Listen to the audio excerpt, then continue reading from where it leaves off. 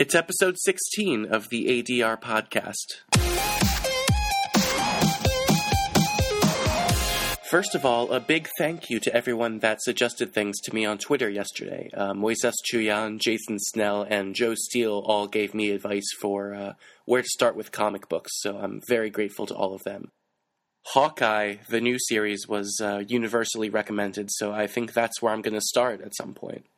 I sound worse today than I did yesterday. How wonderful. I can only hear out of one ear. It's clogged. And my nose is all stuffy and crap. So, today's going to be a short episode. You don't want to hear this. Which sucks because I wanted today's episode to be about something really important that just happened. Something I've been working on for quite a while. Yesterday I posted my first article in my new series about bad movies for the Northeastern Film Blog. It's the introduction piece, and every Tuesday from here on in I'm going to be posting a new review or article about a bad movie, like a hilariously bad movie that's actually fun to watch, on the NUFEC website. NUFEC is Northeastern University Film Enthusiast Club. That's the blog I write for. Thankfully, most of what I want to talk about today is in that article, so I'll put the article in the show notes and you guys can read it and not have to hear my stupid voice today because I sound like crap.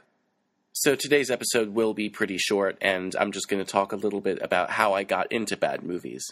Last April, just as my second semester at Northeastern was coming to a close and finals week was upon us, and a bunch of my friends in the film club wanted to take a little break from everything, I was invited to go see a movie called The Room.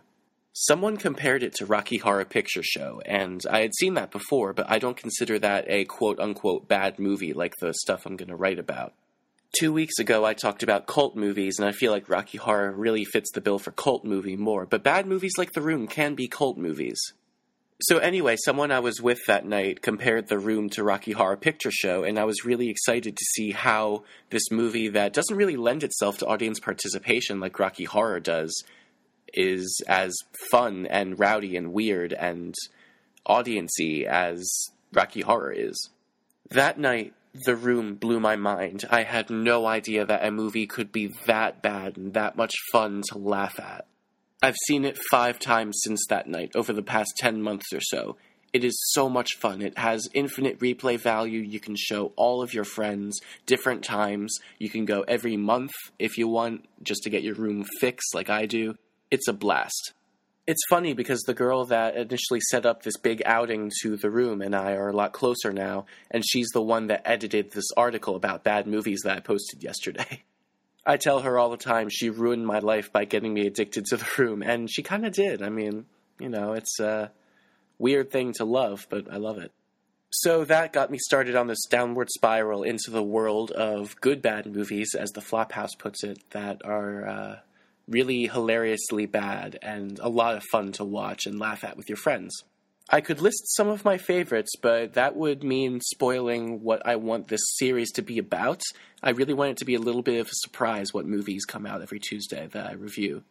So check out my introduction article. It's going to be linked in the show notes, and it talks about why I think bad movies are worth your time and your friends' time, and why I love them so much. I do my best to articulate why I think they're hilarious, but honestly, if you want a first-hand experience with one of these movies, go out and see The Room. Thanks for putting up with my sick voice for the past 4 minutes. If this is anyone's first episode of ADR, then A, thank you for listening. B, go back and listen to something else that isn't this episode so you can hear how I sound normally without a cold. Again, all of the episodes of this show, along with all of my reviews, blog posts, writings, are available at brianhamilton.info, and you can find me on Twitter at _Brian Hamilton. Thanks for listening.